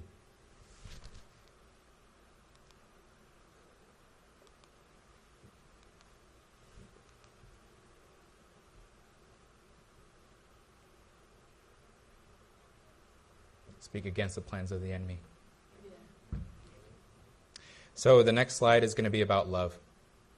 There's a picture that I'd like to share. There we go. The importance to do it out of love. Thank you. So, back in my prime time, back in the early childhood days of me and walking with Christ, I picked up the Bible and I desired the Word of God and I tried to start a Bible study. I'm saying these things not to build myself or puff myself, but to show that we're walking together in this. Amen? As I was seeking the Lord, I remember that, I'm learning a little bit here and there. I can pat myself on the back in Bible. And I would host a Bible study, and then on the same time, we would also have activities to go and exercise these gifts. So there was this thing that we started up called Show the Love Picnic. And I had a buddy that is so talented on the mic, dancing, singing. He could do it all, right? I remember that he would bring out his big old honking speakers that look like this, and we would pick a park, and it would be in a center location of a community. It was awesome. It was beautiful. So he would set up his speakers, and then we also had some brothers that would preach the Word of God like fire. and they understood the word. And I'm like, wow, that's so amazing. And then we also had people that are evangelists at heart, that they would just go and, hey, I'm not scared of anything. I'm bold. My name is Jonathan Gallo. Hey, how are you doing? Come on this way, right? And it's so charismatic, and people would just go. And there I am, a young engineer, very introverted, kind of hermit crabbing a little bit. I don't have those gifts. What can I do for what can I do for Christ? And praise God, there was a brother there that I think he saw me. And of course, he was sent by Holy Spirit. He didn't even know. But he said, hey, what's going on? What are you doing? Well, brother, I'd like to help. I don't feel equipped. I don't feel like I can do much. Well, where do you find yourself doing here? Look around. Well, there's a bunch of trash on the floor.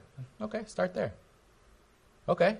I love serving people. Okay. So one by one, picking up trash. I'm taking the trash and refilling the bag. I'm doing things that nobody sees me doing, and I feel good. Right? So that is acts or gifts. That's a gift of servitude, right? There's a gift of governance, a gift of helps, and that I was helping. And praise God for that, because even the ministers up here that are seen in front of the cameras, behind the scenes praying for people, delivering people, and some people are sitting in the pews and they're like, okay, how can I serve? Where do you see yourself serving? Where is a hole? Where is there a hole? Where is there a gap? Where can you fill? We're called. This church right here, it's our church. But is it? Are we treating it as our church? Are we cleaning up? Are we taking initiative is the word, right? Are we taking that initiative to make this our own, to grow it, to take care of the members? Have you reached out to people? Have you called them? Have you encouraged them? Have you asked for prayer if you need encouragement? Amen? So next, we're talking about fivefold ministry. As I said, Prophet Leslie touched on this, I think, end of July in one of the Sunday schools. Thank God for that. All around us, we have banners, and these banners talk about the fivefold ministry. And Pastor Stan always talks about it's like your hand, right? So you have the apostle as a thumb, and then you have the 4 other fingers. You have the pinky as the strongest finger. That's the evangelist. The evangelist is the strongest because they have to go into that sinful nature and pluck that people out and put them into church, right? And then I know that Apostle Stan will say that the ring finger is the closest to the heart. Supposedly there's a vein that goes directly to the heart. So this is the heart of the people. This is like a pastor.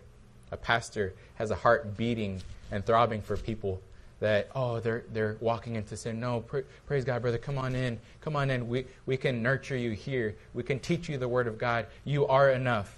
We need those people. Then there is a teacher, right? And then there's a prophet. And the prophet being the index finger because it looks like they're shaking their finger all the time, right? Hey, do this, do that. Ooh, don't talk to that person.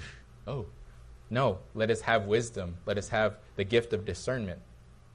Sometimes there's division amongst us because we're not interpreting their spirit correctly. Maybe they're anointed in this, and maybe they don't even know that. And maybe they just need nurturing to control, to harness that energy, right? But Holy Spirit, nevertheless, He promised every single one of you, I will baptize you in Holy Spirit, and there and then you will have the power to preach and be a witness to Jesus Christ to the ends of the earth. Okay, Ephesians chapter 4. This is fivefold ministry. We okay? Amen. All right. So, but unto who? Everyone. What? Who? Everyone. Unto every one of us is given grace, and this is important, according to the measure of the gift of grace, or the gift of Christ.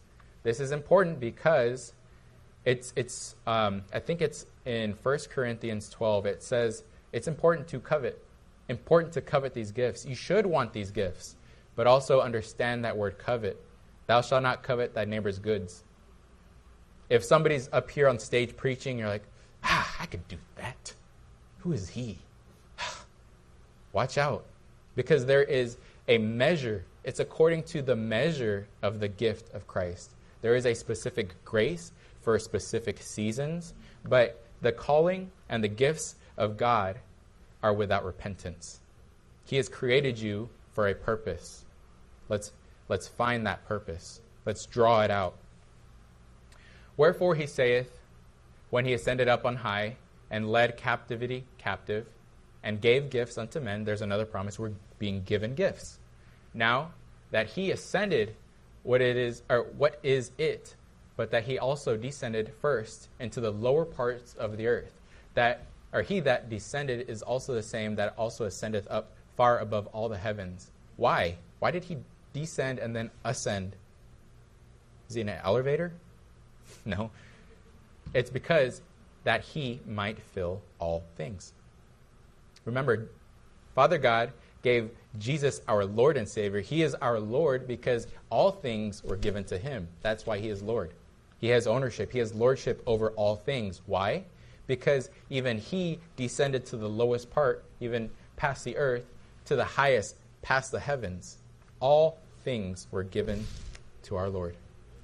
And it was his will to fill those things and to call it back into redemption. All right, and he gave some apostles, and some prophets, and some evangelists, and some pastors and teachers. Why? For the perfecting of the saints. Those that are in his promise, those that believe in him, are called saints. And we are walking daily to be perfected. He says, be holy, for I am holy. Be righteous, for I am righteous. Right? That is the goal. It is not I prayed Jesus into my heart. All right, see you guys next year. No. A daily walk. It says, pick up your cross daily and follow me. Die to yourself daily and follow him. This is hard word. I'm in the same boat as you guys. So let us all edify each other. Amen? For the perfecting of the saints, for the work of the ministry, and for edifying of the body of Christ. So edifying is from the word edifice, which is a building, a true building, right?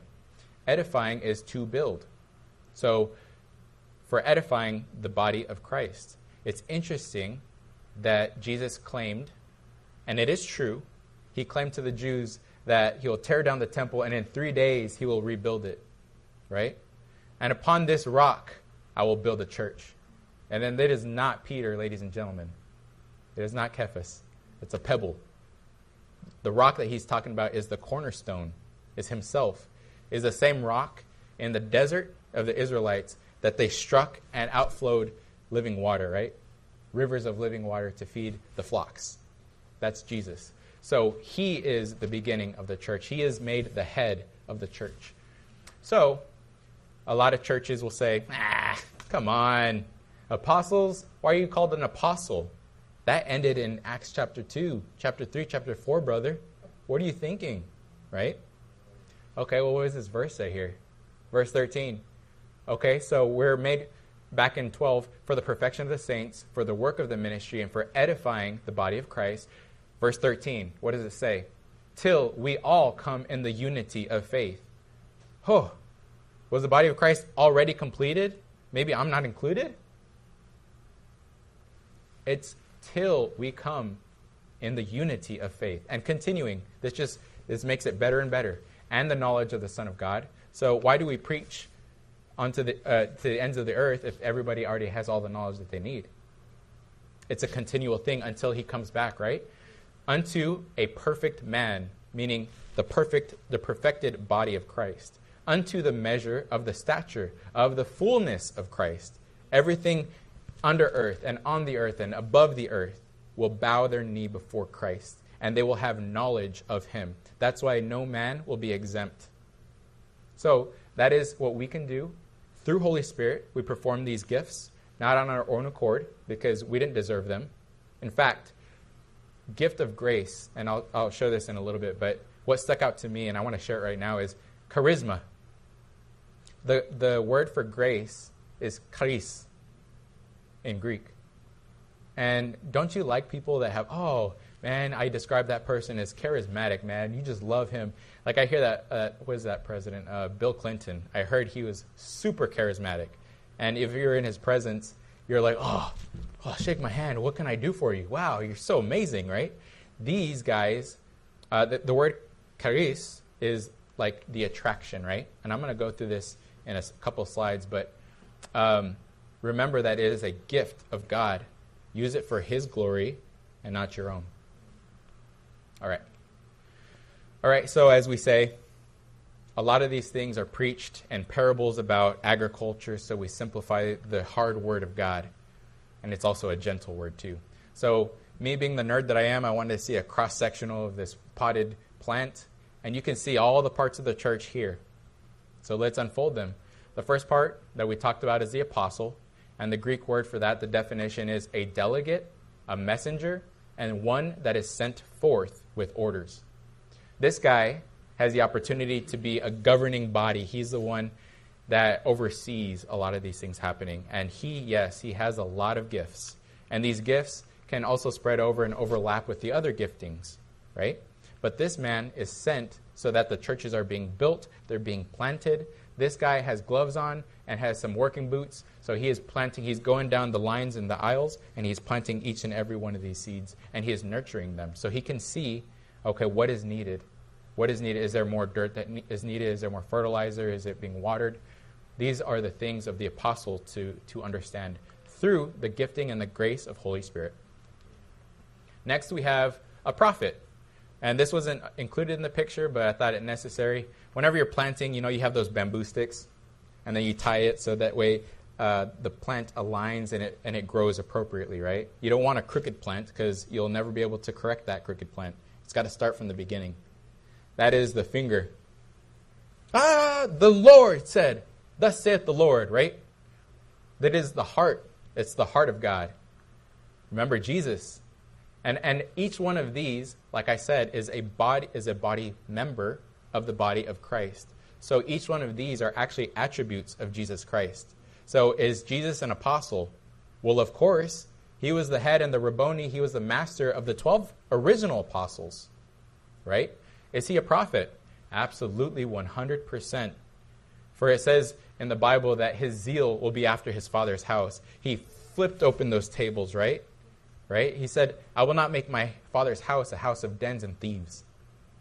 He is absolutely a prophet. So whenever we have these giftings, look to Jesus. He was the first. He is our first fruits. And we have the attributes to glorify him. That's why we don't glorify ourselves through these giftings. So what is a prophet? A prophet can be, one, an interpreter of the oracles or other hidden things. So it's about revealing things to people. Praise God. And number two, one who, moved by the Spirit of God, and hence his organ or his spokesperson, solemnly declares to men what he has received, or he or she has received by inspiration, especially concerning the future events, and in particular such as relate to the cause of the kingdom of God and to human salvation. That is what a prophet is. Next we have, and to some, evangelists, right? Evangelist, my brother Eric back here, I'm calling him out. Great evangelist. I cannot do the things that he does. He just has it within him. He has a heart for people. And you see, he's always moving around, right? That's it. That's his calling. It's not a quirky thing. That's just his gift. Let's praise God for that. That's what I mean by each person is made differently, right? And we don't banish them because they don't look like you, but let's praise God because they're a different body part and they help where we can't help.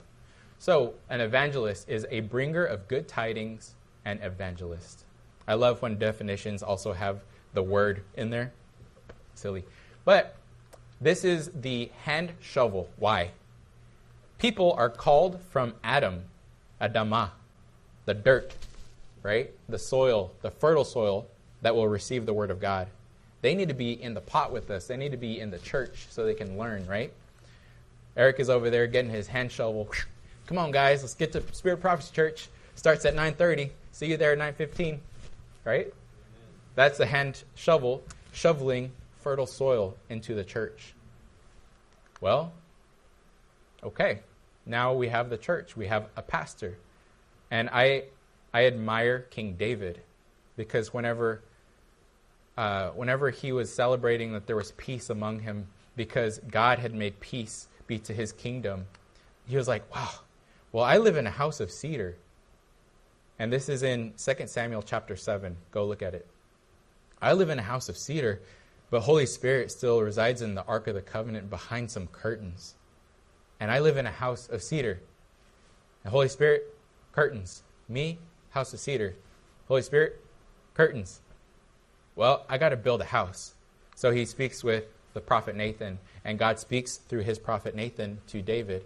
And he says, okay, well, whenever I pulled all of Israelites, whenever I saved them out of the hands of Egypt, I gathered them like a shepherd. Did I ever ask to be made a house of cedar? But I have a promise for you. Through your lineage, because you have that desire, you will build a house. On my accord, you will build a house. And also, I will line up the kingdoms to be an everlasting kingdom on your throne within your lineage. Oh, well, of course, that's Solomon, right? Solomon is the one that built the temple where the Ark of Covenant resided. And surely through King David, we all know that Jesus Christ is reigning forever and ever. But did we consider that the house that was being built could also be spiritual? It could be the house where Holy Spirit resides, the temple of the living God. He said he will build a house. And of course, like I said, scriptures intend for us to understand it as, Solomon's temple that he built.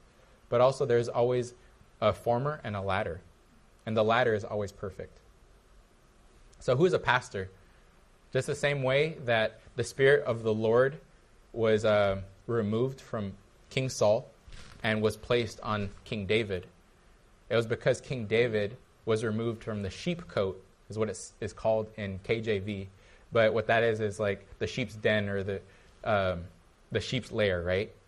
So we called a shepherd to lead the kingdom. And that's why pastors have a heart for the kingdom. They have a heart for the people in the pews. They have a heart for the entire church. That's why I'm highlighting the pot right there, because you keep it all together. And not only that, but you protect it from disease. You protect it from all these insects coming in and eating the roots. No, not my church. Protect them, right? So a pastor is a herdsman, especially a shepherd. In the parable, he to whose care and control others have committed themselves and whose precepts they follow. Remember, we said Jesus saying that they will know my voice. They will know the shepherd's voice. So the presiding officer, manager, director of an assembly, so of Christ, the head of the church, and the overseer of the Christian's assembly. So as we see the apostle being the head over all of the operations, we see that the pastors are the head over the assembly themselves, right? Okay, last one we have teacher. This one's my favorite one, guys, because I'm not putting anyone to sleep right now, but I love teaching, right? So teacher, the one who teaches. Perfect, right? The one who teaches concerning the things of God and the duties of man. Praise God. So the teacher with the little shaking arrow down there is pointing at the roots.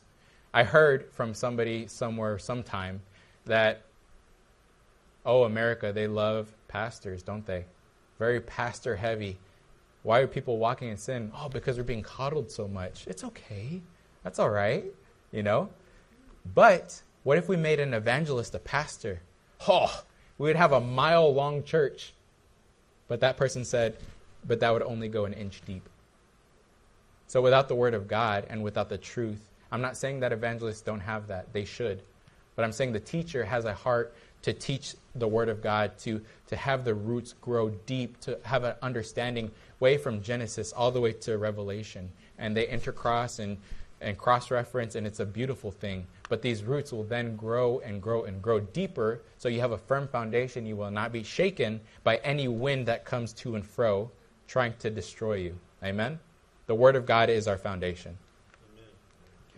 All right. How are we doing? Good?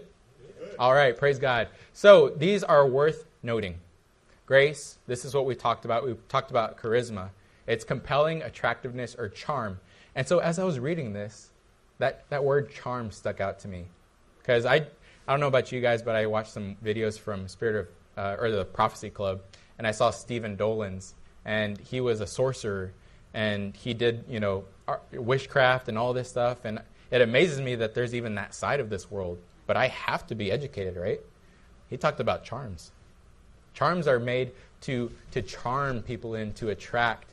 And I was, my red flags are going off like, could that be used for the enemy as well? Yeah, it can. That's why I brought up witchcraft in churches, Sometimes, and even Stephen Dolan says this, he says that they look at pastors and sometimes they target them, that even if the pastors don't fall and they have everything buttoned up, they're on the radar, and they'll send their little agents in and try to tempt the pastors. And as soon as that pastor fails that one time, the ministry crumbles. And who looks bad? I don't like those Christians. They don't keep their promise.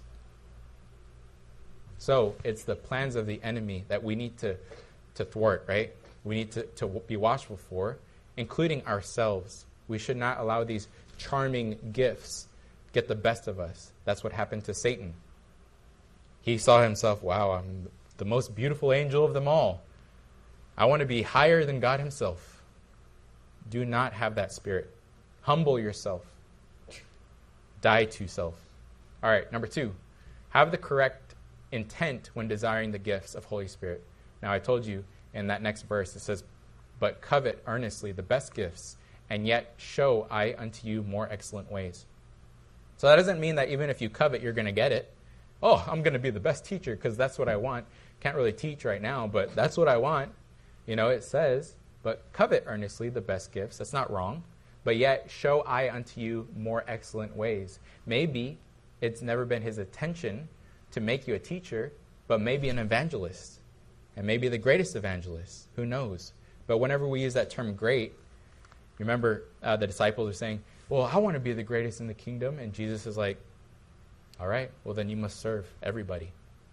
So now he's flipped it on his head, and now we're made servants. So if the master and the king of the heavens and the earth came in the form of a servant to serve us, and we are his servants, and he is our master, how much more do we serve, right? So have the correct intentions when desiring the gifts. In Acts chapter 8, we see that Simon the sorcerer, he's like, well, I have powers, but these Christians, man, their powers are awesome. I need that. What do I have to do? How much money, where do I swipe on my credit card? How much money do I have to pay to get that kind? And they rebuked him. That is not the right heart. You do not just get Holy Spirit. You have to have the heart for it. You have to put it down. That way you can receive the power of Holy Spirit in you. Amen? All right, next. Worth noting is number 4. The oneness is the goal. And glorifying Jesus is the goal. Remember we said, if I pluck off my finger can't walk away, but it's used because I am in control of this finger, and this finger has an intent and a purpose. In the same way, we're not supposed to be by ourselves, serving the Lord and saying, look what I'm doing, but I'm not a part of a church, right? No. It's one body, one accord, one mind, one spirit, one God. So, glorifying Jesus, just remember that these gifts were not ones that we could have bestowed on ourselves. That's why it's called a gift. They're all gifts and attributes of Jesus. So they should all glorify Jesus. They should all glorify Jesus. Amen. All right, number 5. Someone can have multiple callings and use each gift depending on the work that is required, depending on what is needed. They can have an overlap. Praise God for that. And so don't think that you are only limited to one. It actually said covet these, right? We desire all of them. But it's also important that even if you do have all of the gifts, right? And it's not common, but if you have a prophetic act, or if you have a talent in each of these callings, it's important to also make a successor. You can't do everything on your own. Remember Jethro, the father-in-law of Moses? He's like, brother, it's good what you're doing. You're going to tire yourself out, buddy. You need to start assigning some leaders overseeing this, and they will have leaders, and they will respond to you. You can't do it on your own, buddy. You're going to dry out. And what is that going to do for the gospel with a dried up, discouraged person? Not good. All right, number 6. A good leader is not marked by how many follow them, rather how many they can send out. And this was saying from Jeremiah Johnson. So I heard one of his sermons, and this stuck out. So just wanted to quote that so I can let you guys know where I found it. But that really stuck out to me. A good leader is not marked by how many follow them, rather how many they can send out, right? We were never meant to stay here for 30 years and grow stale. We're supposed to grow and be sent out. Amen? So strive to edify those around you. All right. That's it. So let's get to our key takeaways. I know that was pretty hefty, but praise God for that, right? We need to hear that. Key takeaways. Work out your salvation with fear and trembling. Work it out. It's all up to you. Your mom, your dad going to church, they can't do it for you. You need to work on your own heart. Number 2 is strive to pursue true repentance in your personal and daily walk with the Lord. And I shared this last time, but if you step on a thumbtack, I'm just going to leave it in there. It's probably going to get infected, but oh well. No, you pluck it immediately. If you find yourself, being caught up in a sinful nature, right? With Holy Spirit, he that knows God will not sin like that. But still, it even says in 1 John, I think chapter 2, it says, though if a man were to sin, we have an advocate with the Father, and that is Jesus Christ the righteous. He is faithful and just to forgive us our sins and cleanse us from all unrighteousness. All right, and lastly, humble yourselves before the Lord, right? Even the word worship, I heard that in, I think in Hebrew, it's shakha, which means to bow down. You humble yourself because you realize all this authority that you think you have, or you may have it, is not from you. It was given to you. That's called a gift. It goes back to this. Humble yourself so you may be used rightly before God. Our brother Brandon talked about righteousness, being in right standing with God. It was a great talk, and it's great because it even collaborates with this talk. We must be righteous and humble before the Lord for him to use us. So be quick to deny yourself in obedience to Holy Spirit. This week, man, it was tough. It was a tough week. I don't know if you guys have tough weeks like that, but man, I wanted to go back to the stuff that I did. Just a YouTube video, just watch it a little bit and just enjoy.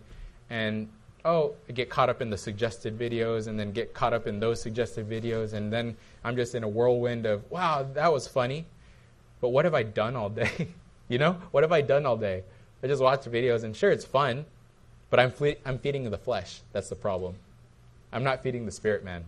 So I'm not trying to make this too hard that nobody can achieve it. I'm trying to walk with you guys and reason with you guys here. Pray for the Holy Spirit to reveal and increase your gifts of grace for his glory. Okay?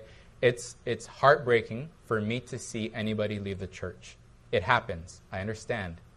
But I'm asking for maturity. I'm asking, were you offended? Okay, let's deal with it. But was it Christ's fault? Okay? And I understand that there is hurt in the church, but that's what the body is for, right?